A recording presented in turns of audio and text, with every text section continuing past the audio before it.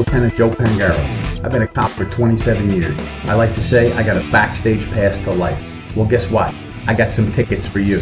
So come on in, pull up a chair, turn up that volume, and let's go. Chasing Justice is on. Good afternoon, everybody. This is Lieutenant Joe. And today we're going to talk about the safe return to school and work after COVID. Now, this is an important thing for us to consider because we are all starting to come back together. There's no doubt about it. We're seeing that offices are opening. We're seeing people are going back to work. We're seeing lots and lots of different things going on where people are starting to reconnect. And it's important that we reconnect safely and securely. Is there a concern for safety? How many active shooter incidents have we seen recently? Well, the statistics tell us very clearly that there were 61 active shooter incidents in the year 2021 when we were just starting to open up.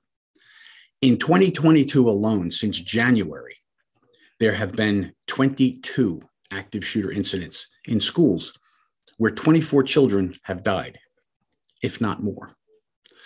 We saw the attack at the food store in Buffalo. We see this everywhere. It's happening all the time. So what I've tried to do is put a program together where we can talk about that. The return to work and school after COVID. Today's tragedy comes just one day after a new FBI report finds active shootings are on the rise, up more than 50% this year compared to last year. Investigative reporter Cheryl Mercedes taking a closer look at that report tonight. Cheryl? Len, this annual report details 61 mass shootings that happened last year.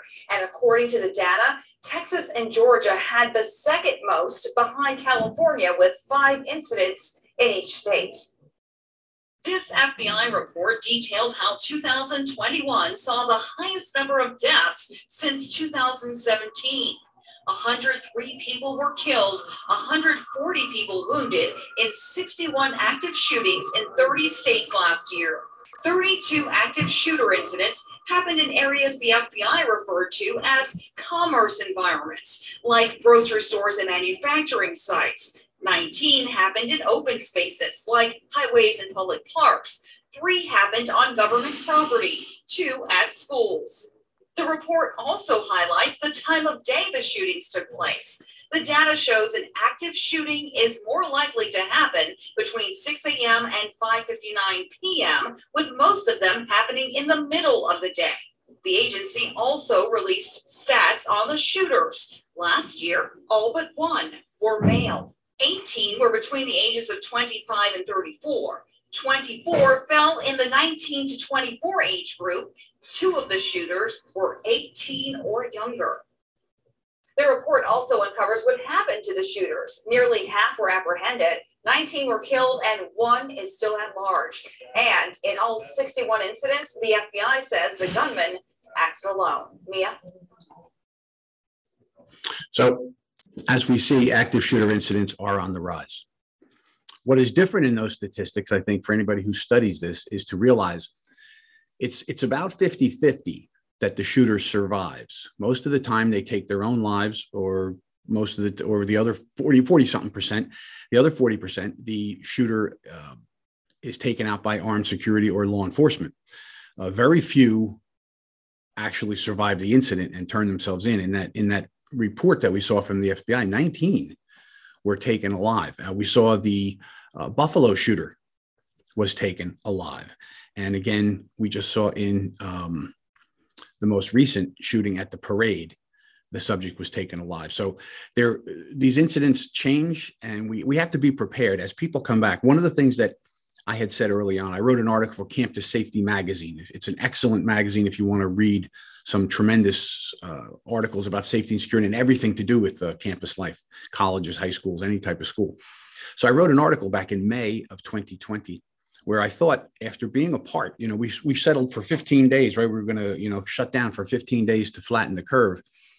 And we ended up staying much longer than that. By May, we thought we were going to go back to school in June.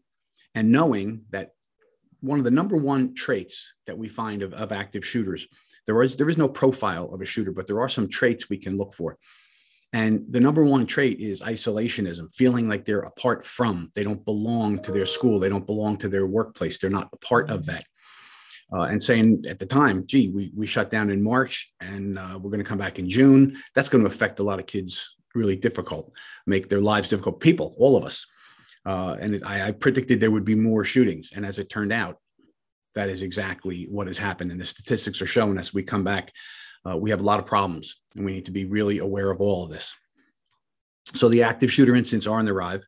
We're going to talk about COVID and the return to life. And the question is, are you prepared? All right, so I'm Lieutenant Joe Pangar. I'm a 27-year veteran law enforcement officer. We all know that, right? We've talked about that. I was a director of school safety and security. I'm an FBI trained hostage crisis negotiator. I'm Homeland Security trained threat assessor. I'm an author and I'm a columnist. I write lots of different things trying to keep people safe and secure. So this is where we're going to dig into this a little bit and figure out what can we do to keep ourselves safer. All right. So the first question I have to ask is, are you, your organization, your company, your school, your summer camp, anywhere people gather, are you safe at work? Is your facility safe and secure? Are your employees, customers, and other people there safe in your buildings? Do we think they are, or do we know they are? There was a statistic I saw a couple of years ago that I thought was interesting and frightening at the same time, if you're interested in this kind of business and helping people, is that 69% of organizations do not have any kind of real plans or responses for violence at the workplace. And we have to all be aware of that as we go forward. So that's the question. Ask yourself, are you safe at work? Is your facility secure? Are your employees, customers, visitors, everyone who's going to be there, are they safe in your buildings? Danger, we know, is possible wherever people gather. This is what all of these events have told us. The statistics from the FBI shows commercial places, schools. We know religious facilities have had these. So these statistics that we all just heard in that report are all real, and they affect every one of us. Active shooter and workplace violence is on the rise, and 2022 is on pace to be the most deadly year on record. There have been 22 active shooter incidents already. So we have to be very, very careful going forward. All right, so some of the most recent ones, Uvalde, Texas, which there's a whole set of facts going to come out of Uvalde. What we have to do, anytime there's an incident like this, we have to look at the situation for lessons learned. And what are we learning here? Well, on the face, we haven't had all the facts yet, but we've had enough to make some decisions.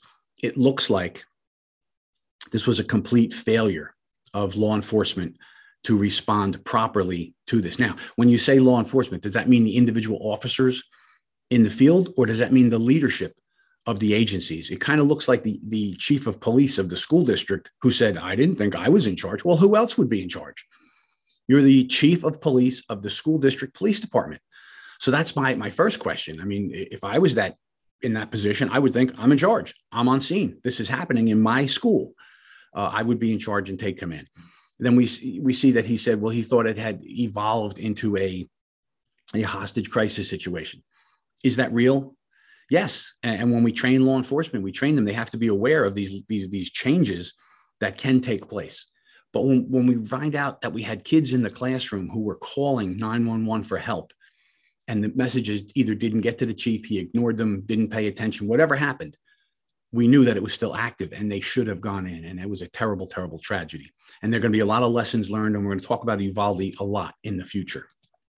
How about Buffalo, New York, in the grocery store? This was a twofold kind of attack. This was an active shooter attack, but this is also a race-based attack. We know that the young man attacked people in the store because he believed there'd be a lot of African Americans there, which makes it doubly painful. That's people would be targeted just because of their race. But we saw, was this food store, were they prepared to respond? Were their employees trained? I know a friend of mine works for a very large foods company like the Tops place here. And he called me and said, hey, would you do training for us? And I said, of course I would. Active shooter training, de-escalation, of course, that's what I do. And I got a call probably as we were trying to set it up about 3-4 weeks later that the management said they have a security director and the security director is going to handle it. Well, that was good. That's fine. You know, internally, if you have someone, use them.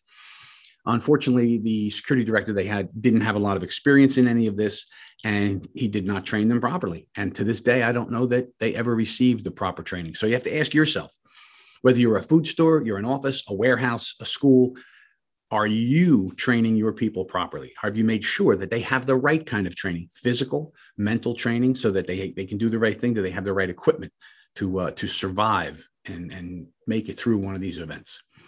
And then we had the Highland Park, Illinois parade. Now, I heard one comment from a prominent former NYPD executive say, how come they didn't have the high ground? Why didn't the police have the high ground? Well, a couple of things. If you're in a community that doesn't have a lot of crime, and this was a high-end community, they didn't have a lot of crime, would they expect someone to climb on the roof with a rifle and attack people down at the parade? I'm going to say, in honesty, they probably never even thought of that or considered it, which is why they didn't have the high ground. The lesson we all learn here, if you're going to have an event like this in your community, then you had better consider the high ground. See, we learn a lesson from every one of these things. And sometimes we have to look when we're planning, and you have to plan not just for what you can imagine would happen, but things you couldn't imagine. That's where you sit around with your team and you talk this out, you work it out. You try and figure out, okay, what else are we missing here? Well, we have a lot of high buildings. What if somebody got on top of a high building and shot down? Good idea. Well, how are we going to deal with that? What would we do? All right. So it's all about planning on the part of schools, businesses, religious facilities, and for law enforcement, and to work together. So we've had a lot of high profile things happen in a very short period of time. So let me ask this question. I've been teaching about this for a long time, talking about it for a long time. And let me ask this question. When and where will the next active shooter incident happen? Now, the reason I ask that question is because when we look at these events, there were 61 in 2021. Okay, 61 active shooter events in 2021. Real active shooter events, not events of mass shooting where somebody kills 9 people in their family. It's not an active shooter. Active shooter is somebody shows up to attack a location, a building, a school, and they're killing as many people as they can, purposely for the purpose of just killing, regardless of their grievance. So when you think about 61 locations out of all the locations we have in the United States, think about that. The chances of you being involved in one are very, very small because, 61 out of the millions of locations here in America that we have, the number's small. And I say, okay, so this is what pushes a lot of people to say, well, it'll never happen here, which I say is the most dangerous thing anyone can ever say when they say it'll never happen here, because what's the chances? I mean, it's such a slim chance. But the reality is, I asked this question: where will the next active shooter incident happen? Where and when? Somebody just tell me, email me, raise your hand, scream at the camera, whatever. Tell me where and when the next one will happen, because I will go there and I will prevent it. I will be a hero because you're going to tell me where it's going to happen in advance, right? Well, the problem with that is that for 15 years, I've been asking that question and I've never had anyone raise their hand and tell me where.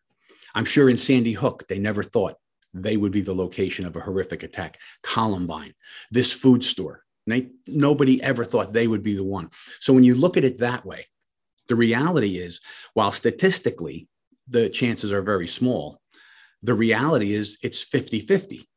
Either you will be involved in one or you won't. So therefore, you have to take precautions. You have to prepare so that you can respond. Now, do we live paranoid? No, we can't live paranoid. But what we can do is be aware and prepare.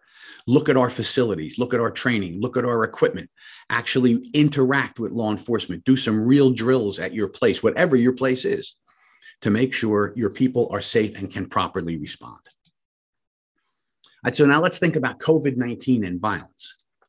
What effect has COVID-19 had on the potential for violence? Well, this is where we have to answer that question. We have to understand, to answer that question, we have to understand what might drive a person to violence. And like I said earlier, there is no specific profile of an active shooter. There are traits we can identify.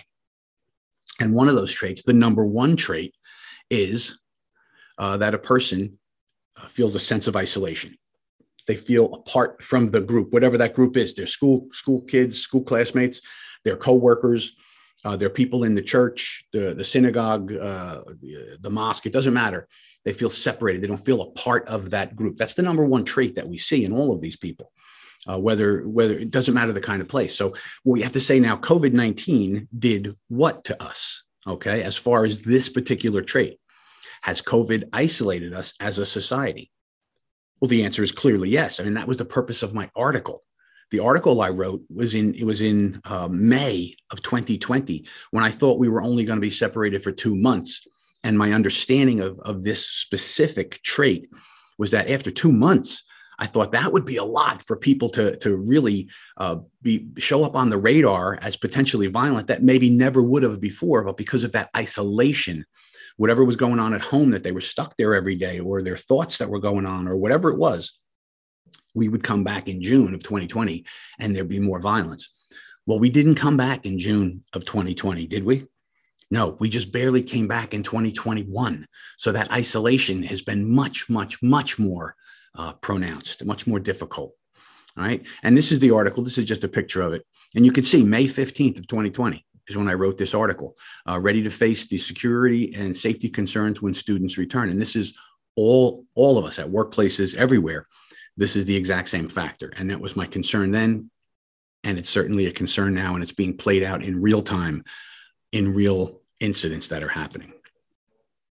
So the FBI statistics make it crystal clear for all of us, doesn't it, that every location people gather, your schools, your businesses, your house of worship, your warehouses, your theaters, your parades, everywhere we can grow, we can get together, is now a potential place of violence. And we have to consider these things seriously, whether you're in a small rural community or a gigantic place like New York City or Los Angeles. You have got to be prepared to see what's going to go on. And that means you have to understand some things about these attacks. All right, so this is a typical workplace event. And what happens here, as you can see, for those listening on the podcast, it's going to be hard. But this is, for those who are watching the webinar, you'll be able to see what happens here in a typical kind of workplace. This is an untrained office and an active shooter.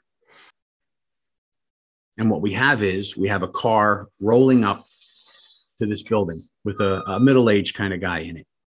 He parks right in the parking lot, gets out of the car, and he goes to his trunk. Now you can see he's he seems to be a little upset, and he removes a rifle and what appears to be a bomb and a handgun. And he just walks away from the car towards the building. Now he gets to the building and he's going to go in. Is the door locked? You can see he's thinking about it. He's staring, and in the building he goes. No barricade to him whatsoever. No buzzer, no guard, nothing. He just walked into this office building. Now he sees someone he knows, and that person, who are you? Larry, what are you doing? And Larry shoots him. Now, was that the right response?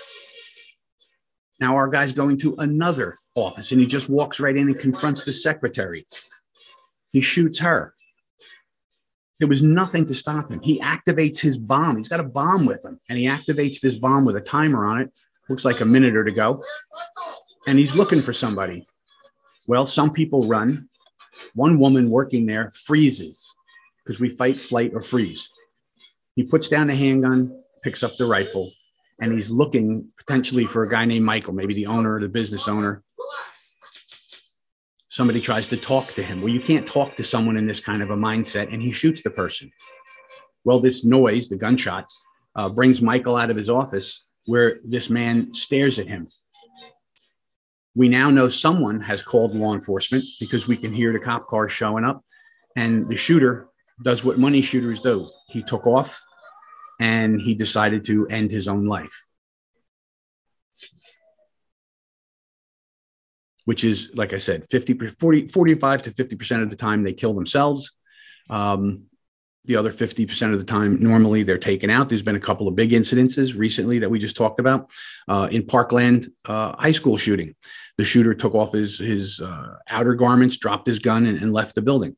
In the event down in the Maryland newspaper, the man went in, killed people that he was upset with. Then he dropped his gun and hid under a desk, maybe thinking he would be taken out like all the rest of the victims, but they knew him. So the question is, and the reason we have that video, and the reason why I put that video together, was so that we can see a typical office that's untrained, how people responded, what was the equipment like, what was their security, and what can we learn from that clip. So we have to ask ourselves some things. Was anyone watching that parking lot? Was there any eyeballs on that parking lot by security, whether it would be virtual guarding, which is a remote guard can watch when there's events triggered by cameras? Were there physical security officers there? Were the doors locked? Did you have to get buzzed in if you had an appointment, right? You had the I'm here to see Bob or something, right? You can see who the person is at the door. Was there any security whatsoever? Did they have surveillance cameras there? Was the staff in that office that he attacked prepared to respond? The first guy that got killed, he saw a guy with a gun. That's a shocking thing. And he knew the guy. Larry, what are you doing here? And Larry killed him, right? So that's being prepared mentally. That's what I'm talking about. We have to think of these incidents and how would we respond to these incidents? Okay, so that's what we can learn from that clip, right? So once the killer got inside the building, we want to see like the man who knew him. Larry, you see a guy with a gun? That's going to be shocking to you if you've never seen it. And here he is carrying a rifle and a gun, and you see him, and the guy that got killed was obviously not sure what to do. It seemed out of place because he never considered, what do I do if I saw a guy with a gun and a rifle in the building? Would I stand there and talk to him, or would I run? The other person that didn't really know what to do was the guy in the office. Hey, Larry, calm down. What's going on? Like, Larry, what's going on? And he got shot and killed as well. Do you talk to these kind of people? Can you talk to an active shooter? Can you de-escalate an active shooter? Well, not from a position of weakness like that, standing up right in front of the guy with the gun. And that's where training of your staff, what to do when they see someone like that, when they see the signs that someone is potentially violent. He walked right into that office as well, didn't he? He walked right in the door, and the secretary at the front door, can I help you? And he killed her. Why wasn't that door locked? And the door covered with some kind of, well, you could do bulletproof, which is very expensive, or you can do what they call glazing, which the bullets would go through it, but the glass wouldn't drop, and the door was locked. It would take 2 minutes or so for somebody to get through that door. In 2 minutes, you can call a lockdown. You can save yourself. So that clip teaches us a lot about what went on. So I hope my narrative for those who couldn't see it helps to understand what went on. No one was prepared. There was no security. The doors were not locked. No one did the right thing. And as we see, quite a few people ended up getting killed. All right. So you can't talk to a person who's an active shooter. You want to secure yourself and then try and get away if you can. And we'll cover all of that as we go on. And so when we talk about this, the concept here, one of the concepts that we need to talk about is that time equals life. We need to prepare to respond. And that is why having equipment in place, having security in place, having people trained, all of those kind of things helps slow down the clock. And that's what we want to do. We have to have time to respond. And when you have time to respond, you can save life. You can lock down, you can flee, you can prepare, you can do all kinds of things if you have enough time to do it. If you don't, it's going to be chaos. And that's some of the things we need to understand. But time equals life when it comes to active shooter incidents. You have to be prepared. Now, I'll tell you a story here. There was a friend of mine, Mike Davis, and I had taught Mike and a bunch of other people in his company about how to respond when they hear funny popping sounds, right?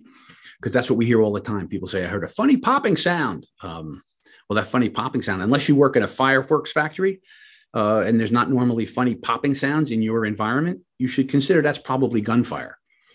So that was one of the lessons that I had taught Mike and the people in his company. And Mike told me he was on vacation last year in Arizona, and him and his wife were eating at an outside restaurant. They were sitting at a table outside of a bunch of buildings. You know, it was an urban kind of an area, but it was nice. And they heard these funny popping sounds approaching. And his wife says, oh, you think that's a parade or something coming? And Mike says, I don't know, but there shouldn't be no funny popping sounds. Let's get out of here. And him and his wife climbed over a 3-foot concrete wall and took off around the corner. They left their food and they took off. Well, good thing they did, because less than a minute later, around the corner comes a guy with an AK-47, and he was lighting up the tables where people were sitting. And Mike absolutely attributes his surviving that incident to knowing what to do. He was prepared, right? He wasn't paranoid. He was aware and prepared, and he heard a stimulus. He heard something that got him going, and he decided to take off. Time equals life. He got out of there, and I think he probably saved his life and his wife's life. So we can all do that if we know what to do. All right, so the question then, we know these statistics we know we're all potential victims. What is it that we can actually do? Can we do anything about this at all, really? Well, there's a lot we can do. We can prepare, right? And I'm going to try and give you some tips on this. An article I wrote a while ago was based on a lot of questions that I got from people. People were asking me, okay, Lieutenant Joe, what is it I can do to prepare myself? What can I do to respond? How do I know, what am I going to do? And what equipment do I need? Right. So, okay, how do I encapsulate this and make it something that people can digest easily? It's very difficult to sometimes do that. But I tried to boil it down. And what I came down to was this article called The 3 Pillars of Survival. To secure our facilities, we have to do 3 things. And this is the 3 pillars of survival. We have to prepare, we have to be able to communicate, and we have to be able to notify, right? So preparation, communication, and notification are the 3 pillars of survival. And we have to be able to deal with each one of them. And if you deal with each one of these 3 things, well, there's many components in each one, but if you deal with each one of these 3 things as best as you can, you will have a more secure environment wherever you are. All right, so the first pillar, right, that is preparation. And what do we do? What do you do to prepare? What is this preparation? What's it mean? It means getting a physical threat assessment, a threat, vulnerability, and risk assessment of your facilities. Have somebody like me come in and look over your facilities and see, where are your weaknesses? How many points of entry do you have? You let people come and go? Are doors locked? Just like in that video clip that we watched. Right? Are the doors, are there security? What do you have in place? So that's the first thing. Understand your weaknesses. Next, you train your staff to identify potential danger and how to respond. Just like my friend Mike, he heard funny popping sounds. He said, hey, I was trained. I don't know. We should just get out of here. And turns out he made the right decision. Right? And then we have get the right equipment is the part of preparing. Get the right equipment in place to help you respond and survive, because there's lots of equipment out there in the world that can help you. There are visitor management systems, there's cameras, there's sensors, there are virtual guarding. There's all kinds of things that can help you make your place more secure if you put them in place. And then the final part of the preparation is you need to practice, right? You have to have good plans and policies, the right equipment, trained staff, a good threat assessment so you can overcome any weaknesses you have. And then you need to practice real drills of value, right? Something that has a little stress in it, makes people get up and move so they know where they could actually go if there was a shooter. Where could they hide? Could they lock down? Could they fight back? Or could they flee the building? So all of these things are extremely important in the preparation phase. So we're going to take a break for a second. And then when we come back, I'll talk to you a little bit more.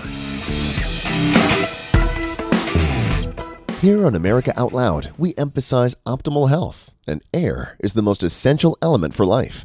The average person inhales over 35 pounds of air every day, yet we seldom think about how to rid the air of pathogens swiftly and safely when we need to. The Genesis Fogger Plus HOCl is the only way to quickly and naturally restore air to its optimal condition. Visit genesisfogger.com/outloud for a free ebook on everything you need to know about HOCl and receive a 15% discount on the Genesis Fogger with promo code OUTLOUD. With Genesis, you'll be ready for what's next.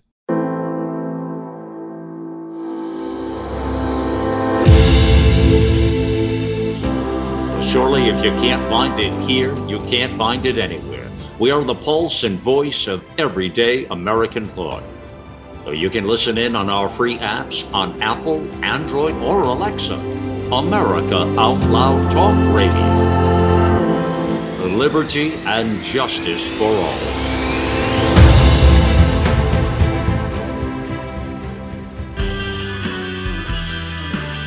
All right, you've all heard Malcolm and the great Dr. Peter McCullough talk about the povidone iodine-based nasal spray Cofix RX. They talk about it because it's a product that actually works in combating colds, flus, and coronaviruses. Cofix is made in the USA and recommended by thousands of doctors and pharmacists nationwide. It's simple. By attacking viruses where they incubate, you make it easier for your body to heal. Check out the Cofix RX banner ad on AmericaOutloud.com and save 20% by using promo code OUTLOUD. Many Americans worry about their health 4 times a day. That's 120 times per month.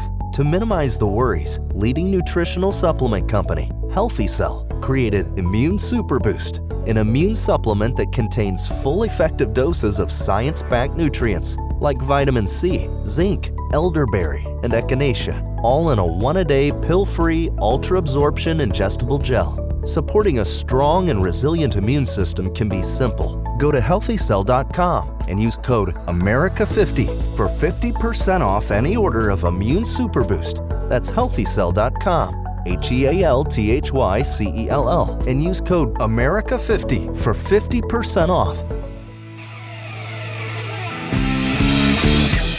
Okay, welcome back, everybody. We talked about the first pillar of survival, which is preparation. Get a physical threat, vulnerability, and risk assessment, train your staff, get the right equipment in place, and then practice. That's preparation. That's how you prepare your facility and your people. The second pillar is communication. How do you tell everyone in your facility that there is danger, right? How do you tell everyone what to do to respond to that violence? If you are in control of this building, you're in charge of, you're an official there. What do you want people to do? Do you want them to evacuate? Do you want them to lock down? Shelter in place? What is it they should do? How are you going to communicate that? Say you're in a large office building or a school and you're on the second floor and you look out the window and you see somebody approaching with a weapon, with a gun, guys carrying a rifle coming towards your school, your warehouse, your business, whatever. How does that person who sees that notify everybody else in the building? How do you communicate that danger? Oh my gosh, there's a guy coming. We should lock down. We should do something, right? How do you do that? Well, there's equipment out there that can help you do that. There's lots of different things out there. Do you have radios in place? Do you have those kind of things for your people to talk? Do you have, what do they call them? Intercoms and stuff? Do they actually work? You know, one of the things I see in a lot of places that they have the intercoms on the phones in every office. You pick it up and you got to dial like 19 numbers to get a connection. Well, in a situation like that, when people are stressed, when they're all upset, they're not going to remember 19 numbers. That's got to be something simple. *1, 1 star, something very simple. There are devices, software you can put on phones, on cell phones, that you can set off lockdowns. There are building equipment that you can put around. You hit a button and it automatically calls the police and puts the building in lockdown. There are things that you can hit buttons and it closes doors, locks doors, turns on cameras, all kinds of things. You need to explore the kind of equipment that's out there to protect you. And that's the second pillar, is communicating to everybody in your facility that there's danger and we have to respond. The third pillar is notification. How do you call police or security, right? If you have on-scene armed security and they're going to respond, that's great. But if you have a large campus, if you have a large place, how does somebody on the second floor know that there's somebody at the front door shooting up the building? We don't always know that. So what we have to do is we have to be able to notify people, right? So that's the communication part, the second pillar. Now you find out about it. How do you notify your leadership? How do you notify the police? Well, again, there's lots of different communication devices that can help us do that. There are, those blue light things at the colleges. Well, there's a brand new one being created right now where you hit a button and it hands you a cell phone that automatically connects you to security or connects you to the police, whichever you decide. So you don't have a million choices, and you can say what it is. There's a button, lockdown, or a suspicious person, whatever it is. Then you take that phone with you when you run, right? So, and you can hang on to it and you keep communicating. It can record video and photographs. So you start to develop a what happened. So that's how you can notify. So those three pillars, if you cover those three pillars, right? Preparation, communication, and notification will go a very, very long way to helping you secure your facility. Right? What can we expect? What can we expect when we go back, when we come back full time, or as we continue to come back? Well, like I said, we can expect that there might be people we never anticipated might be violent, who might be now because of this lockdown, of all the stress we've all been under. Everyone has a little bit of PTSD, I believe, because of this. Some are more affected than others. But I think that's one of the factors, that isolation, PTSD, which stress is still going on now. Take a shot, don't take a shot. You'll die from the shot. You won't die from the shot. All of these things are out there. And that's causing stress on people's lives. We see in many places, they don't want to come back to work. They're afraid to come back, and that's going to add more stress. These stats tell us that these incidents are on the rise. We have to make safety and security a priority. Every single one of us has to make safety and security a priority. We can't just say it's something we'd like to get to. All right. We have to be able to do the right thing. So the first step, your first step, Lieutenant Joe, what's my first step? What do? I listen to what you said. And now what do? Get a quality security assessment. That's the very first step, because you don't know where you're weak. You need to understand where your weaknesses are so you can close those security gaps, right? Get your people trained. We talked about that. Have good policy and procedure in place and get the right equipment in place and practice your response. So that's the first step. Get a good assessment. So you know, gee, I need to put in new cameras. I need to put in a visitor management. I need to build a vestibule. I need to hire security. Whatever you need to do, that assessment is going to tell you where you're weak and how to close those gaps. All right. So look at your facility. Look around at your facility now. There should be secured doors and, if possible, one way in and one way out to control the flow of people. So recently I was talking to my bride, Mrs. Lieutenant Joe, and she says, well, what about one of these big schools or big facilities that they can't have everybody go out one door? They have to have a couple of doors where people come and go. Sure. Have somebody watching, have security at that door. Make sure it's not just an open door, right? People have to be buzzed in, or there's security there to watch or do something, virtual guarding, whatever, right? Is what you have to do. Someone needs to be watching any open or closed door so that we can see if somebody comes in as a threat, if they approach, if they're a threat. And then harden your facility, right? Harden your facility. Look for safety and security things you can do. You can add equipment, training, all that is to harden your facility. But go back and look at your facility today. When you're done listening to what I'm saying, go back and take a look. Right? Conduct realistic training programs. Your managers and your staff should be well versed on your emergency plans and policies and procedures. If you don't have them, get them. Right? Lots of places don't have them, or the last time they looked at them was, after 1985, they blow the dust off them. They should be updated. They should be good. Conduct tabletop training exercises with your people. Get your management team together and talk out a problem. What if somebody showed up at work and they threatened somebody? What would we do? What if we heard that the person had a gun? What if there was gunshots in our facility? What would we do? Right? Talk these things out and have your policy and procedure match them. And then remember the 3 pillars of survival. Run live drills. Run live drills that really matter. Use role players to come in and kick this event off. Maybe they scream and holler. Maybe they wave a gun around. Now your people should all do what you've trained them to do, whether they lock down, whether they flee, or whether they fight back. Under realistic conditions. We're not going to actually have people hitting each other in drills, but we want to be able to see our people get up and move. Where would they go? Where would they lock down? Do they have places to lock down? And you want to remember, for real training, for training to be really effective, especially emergency response training, it has to be stressful. A little bit of stress has to be in there, and it has to be realistic so that your people learn to be inoculated to fear. Because just like in the video, everybody ran except for one woman. She froze, because the reality of humanity is we fight, we flight, or we freeze. And if we've never practiced, we don't have any idea what to do. We're overcome when we see a weapon or we see violence taking place. We can freeze, and freezing often means death. So keep that in mind. Conduct realistic training programs. Some equipment to consider. Some equipment you should consider in your facility for emergencies. Visitor management systems. Do people use a fob to get in? Do they get swiped in? Do you have somebody who actually buzzes them in? When would you let them in or not let them in? Do you have radio communications? Do you have camera systems in place that can see? We have to be able to see the danger coming at us if we can do it. Virtual or human guarding, right? Virtual guarding is an amazing thing. You have IP cameras that will watch an area, busy or not, at nighttime, whatever. And when something happens, it's an event is triggered. Somebody walks up to the door. It notifies an off-scene security professional who's trained. They look at the camera. They can talk to them through the equipment. Hey, what are you doing here? What do you want? They can lock the building down. They can open the door if they had to. So virtual guarding or human guarding on scene, right? When you have guards on scene that actually do the same function. How about a weapons detection system, like metal detectors? When people come through, wouldn't it be nice to know somebody has something metal on? You could stop and, hey, what is that in your pocket? So there's all kinds of stuff. And then there's security sensors. There's some sensors out there that you can scream, help, help, help, and it will send alerts to whoever you tell it to that there's a problem. There's gunshot detection. Same thing, sends alerts. Gunshots in hallway 6, right? Those would be good things. So these are the kind of equipment pieces you want to consider, right? And one of the things I talk about, we cannot prevent all violence. That's a reality.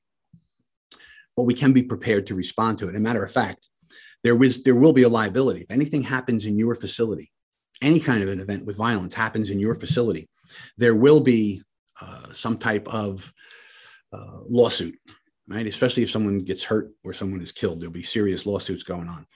And when you get to court, the court's going to ask you, the first question they're going to say is, could you have imagined that this would have happened in your facility, your school, your business, your religious facility, whatever, your warehouse? Could you imagine somebody would have come in and done this? And the answer in 2022 and beyond is that, yes, of course, everyone has to be aware. That's what these statistics are telling us. Everyone that where people gather, they have to be prepared that there could be violence. So the answer to that would have to be yes. The next question the court's going to ask you is, okay, so what did you do about it? Right? How did you try to make this environment safe for your staff, for visitors, for customers, for students? You have an obligation to make a safe environment as possible. Now, everybody understands that if someone is bound and determined to hurt you, they're going to be able to hurt some people. And the bottom line with that is that's a scary thing about this kind of situation. People may die, people may get killed, but the reality is we can do some things and we're supposed to do some things. So the very first thing you do is you get a threat assessment, which tells you, here's where I'm weak and here's where I'm strong. Now you make a plan. Well, I don't have so much money to do everything the plan says I need. That's okay. What do you do immediately for free or low cost? You do that. Then next year you budget maybe for cameras, or you budget for visitor management, or you budget for virtual guarding, whatever it is. And when you get asked by the court, what did you do? You say, I had a threat assessment. And we tightened up all the areas we could. We updated our policy. We trained our people, and we have a roadmap to enhance our security equipment over the next 5 years. That step alone is going to limit the number of zeros you write on the checks you're going to have to write. Now, nobody wants to talk about that. But if you're an owner of a building, if you are a school board, if you are a religious facility, this is a reality. This is a reality. Not only is it going to be the horror of losing people, the pain of losing people, or people being injured for the rest of their lives. You could be wiped out financially because you didn't do the right thing. So get an assessment, get a roadmap, and start putting things together. And that's going to help you with liability reduction. All right, so remember the questions that we talked about. Now, I know I went fast here, but everybody's time is precious and they're all busy. So remember this question. When and where will the next active shooter take place? Does anybody know? Lone wolf violence from lone wolf terrorist, organized terrorism, employee violence, outside person attacking you, your school, your business. When and where will it happen? Do you have any idea? No, you don't. So you got to be aware and prepare. All right, we can't be paranoid. We have to be aware and prepare. Where it can happen. It can happen. Chances are small, but we have to be prepared. So what can we do? And think about yourself. Will it be you on the podium after an event explaining what you did or what you didn't do at your facility? Is that going to be your job? Do you want to be that person at that podium to say, this is horrible, but we did the best we could. We saved many lives because we did the right things. Or are you going to stand there and say, well, we didn't have enough money to do anything. We didn't think it would ever happen to us. We didn't really realize. Do you want to be that person on that podium when that event takes place? So I want you to think about those questions. When and where will it take place?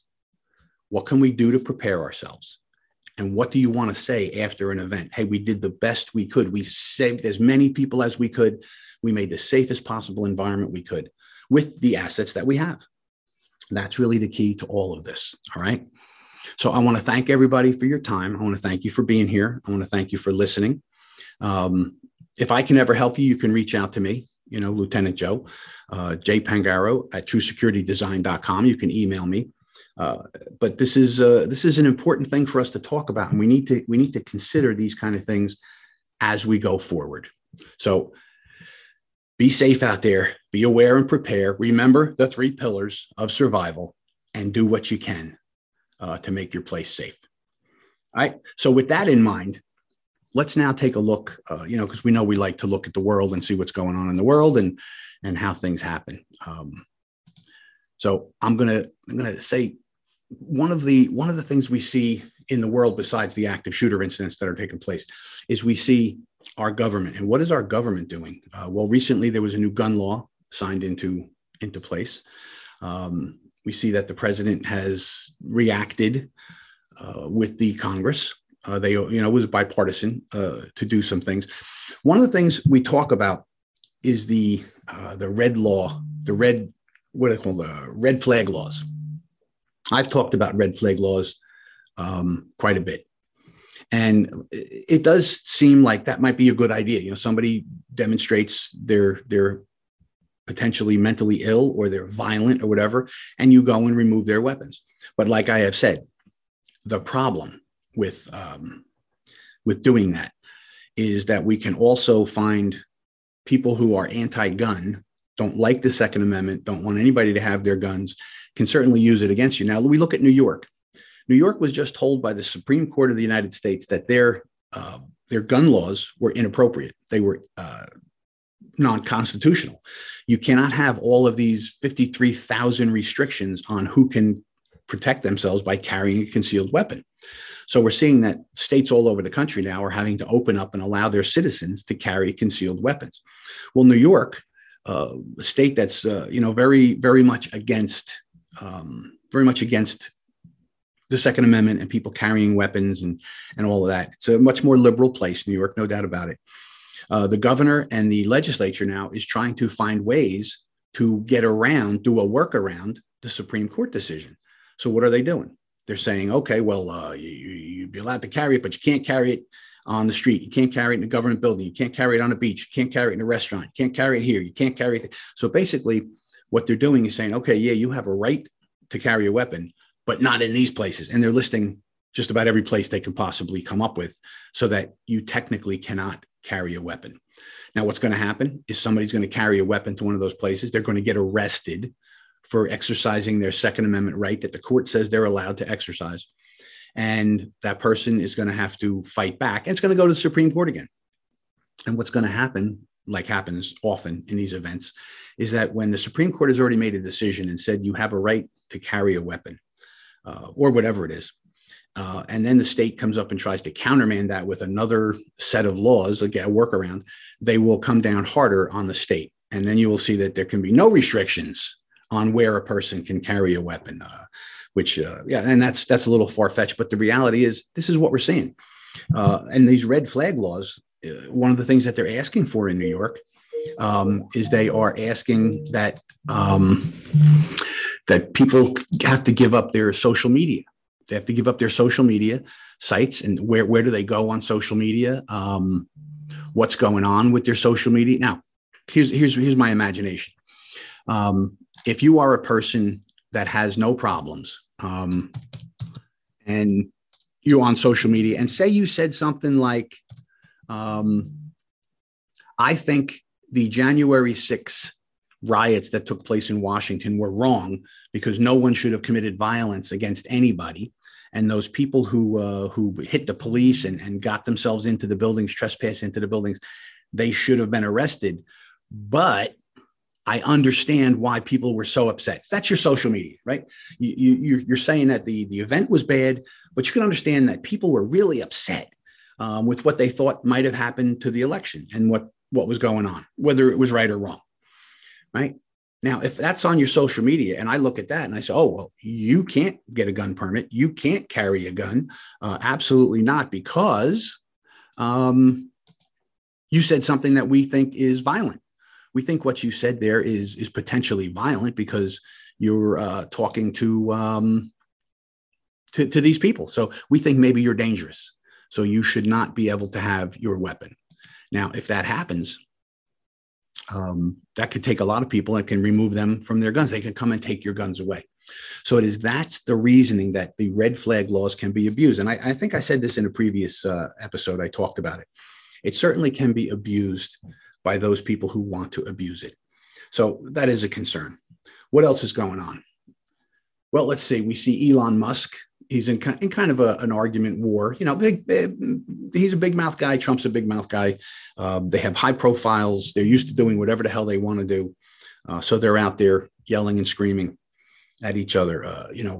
What did Trump call him? He said Elon was a BS artist, or something to that effect. And Elon said, Trump's too old to run, go away. He said, does it really matter what these guys say to each other? Who cares? It's free speech. But it's interesting that we do have such high profile people going against each other like that. Will Trump run? I don't know. who's the guy? Morris. Morris. He was the Clinton aide, and I can't think of his first name. It's driving me crazy.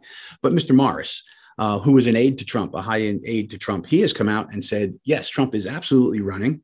It's just a matter of when he's going to announce, before the 2020 elections or after. So what would be the right time to announce that?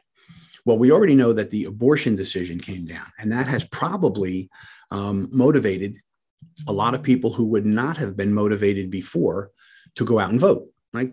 People on the left seem to be very depressed. Biden came out today. There was a poll. He had a 29% approval rating. Now, somebody with a 29% approval rating is done. You know, they're not going to have any power. Nobody's going to do anything they want to do. But if he thought that this abortion issue would drive people to the polls. I don't know that it will. I don't know that people can pay $5 and $6 a gallon gas and $22 for a pound of hamburger and not be able to pay their electric bills and go, well, I'd rather be able to, terminate pregnancy than to be able to afford my life and send my kids to school and put clothes on everybody's backs. So I don't know how much effect that's actually going to have. But it's interesting. The other thing that's interesting is that we know because the oil and gas has been curtailed, the pipelines were shut down. There's 9,000 leases that they could be doing. Well, just because you have a lease on some property doesn't mean that there's oil on that property. And it costs millions or billions of dollars to go there and test drill to see if there's any oil on that property, to see if it's worth your time and your effort to spend those billions to get the oil out of the ground, when there are places that they know there is a lot of oil that they could be drilling for and they're not permitted to. So that is one of the many reasons that our gas is now $5 and $6 a gallon. And our president has been going around asking people that have a lot of oil to please increase their production. OPEC, Venezuela, he's been running around asking for oil, sell us oil, this and that. And people are turning him down left and right because he's kind of a lame duck because he's got no power. He's only got a 29% approval rating. But what's interesting is that he had this big flare up with the leader of Saudi Arabia.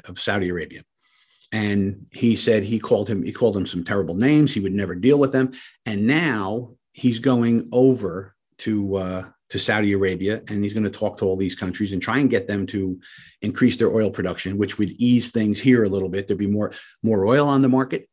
The price goes down. Well, gee, why don't we get our own oil like we had under Trump? Why don't we have more oil than we need so we can export it and price will come down? No, we can't do that. But I digress, as a man with a grievance often does. So the president is over. He's going to go over and he's going to talk to the people in Saudi Arabia and basically beg them to increase their production. And they may or may not.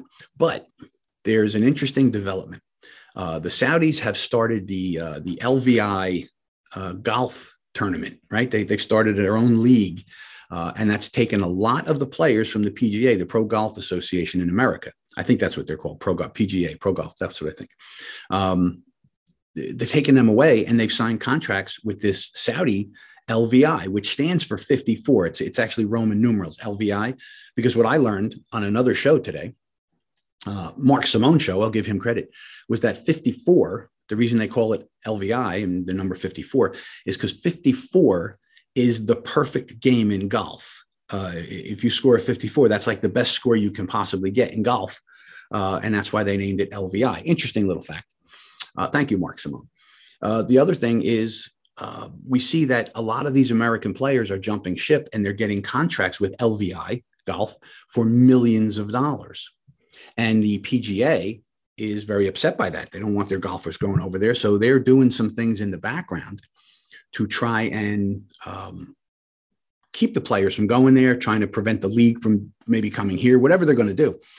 And now we see, just before President Biden goes to Saudi Arabia to beg for oil, we see the Department of Justice has launched an investigation into the PGA, who's going after the Saudi league, the LVI league, because they're going to look and see if they've done any unfair activities. So wouldn't that send a message to the leader of Saudi Arabia who's trying to do this league that, hey, look, we're knocking down the PGA. We're going after them for you. What can you do for me? Right? Is it an unsound concept? No, it's a quid pro quo. Hey, look what I'm doing for you. What can you do for me? Is it ethical? It's not ethical, and it's not right to go after your own country's people and events. Going after the PGA, I don't think that's right, unless they've done really illegal things, which I don't think they have. Apparently, they said something about back in 1974, they had a similar type of problem, and it was dealt with. They dealt with the players and all of that. So interesting things going on around our country. I'm going to conclude today just by talking a couple of minutes to kind of put a cap on the active shooter thing. I'm going to be doing a big program on Uvalde and what happened in Uvalde, because we're still getting facts. Facts are still coming out. It clearly looks like the law enforcement team there, the leadership, not the men and women on the ground, because they have to follow orders, right? They don't go in. You don't just go in when a chief tells you don't go in. The problem is there were a lot of problems with the response, and that came from the leadership, and that came from maybe from their training. I don't know, but it's dripping and drabbing out. We still don't have all the facts, but I'm going to be doing a program on that. I'm going to do some research. I'm probably going to write some articles about it, and then we're going to go from there and put on a program where we really tear this up. I'm probably going to be doing something with Campus Safety Magazine on this as well. I write for them a lot, so I think we're going to try and get together maybe a webinar, some articles, whatever. So I'll be putting that together because we really need to learn the lessons from these things. It's terrible that those children and the teachers that were there that were killed are dead. It's terrible that the people in the food store were killed. It's terrible people at the parade were killed. And what can we do? Well, going after people's guns is not really the answer. Coming up with red flag laws that can be abused is not really the answer. The answer is understanding who these people are. And when we see that there's a potential problem, we have to be able to investigate while protecting the rights of every citizen. So it's not a simple answer what we're looking to do here, but the reality is there are things we can do and we need to consider it. So I'm going to tell you, consider your safety and your security. Consider the safety and security of your children's school or college. Consider your workplace. Consider your house of worship. What are you doing there? What are they doing? Are they doing anything to secure the location?